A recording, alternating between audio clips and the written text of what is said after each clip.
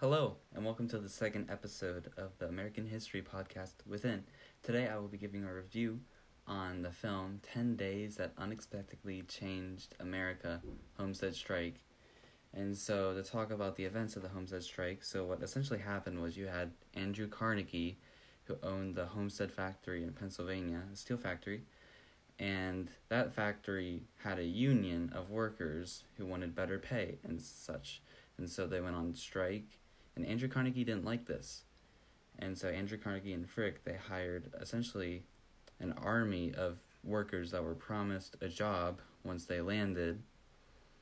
And there were non-union workers, and so they're trying to get rid of the union essentially by threatening to remove everyone who had a union from the factory. And so the Pinkertons, that's what they were called, landed, and a huge brawl happened, and a lot of people died on both sides. It was truly tragic and a bad event in America.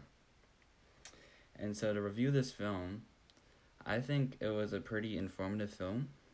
I really liked the history in it, and I feel like it can relate to present day quite a bit, if you know what I mean.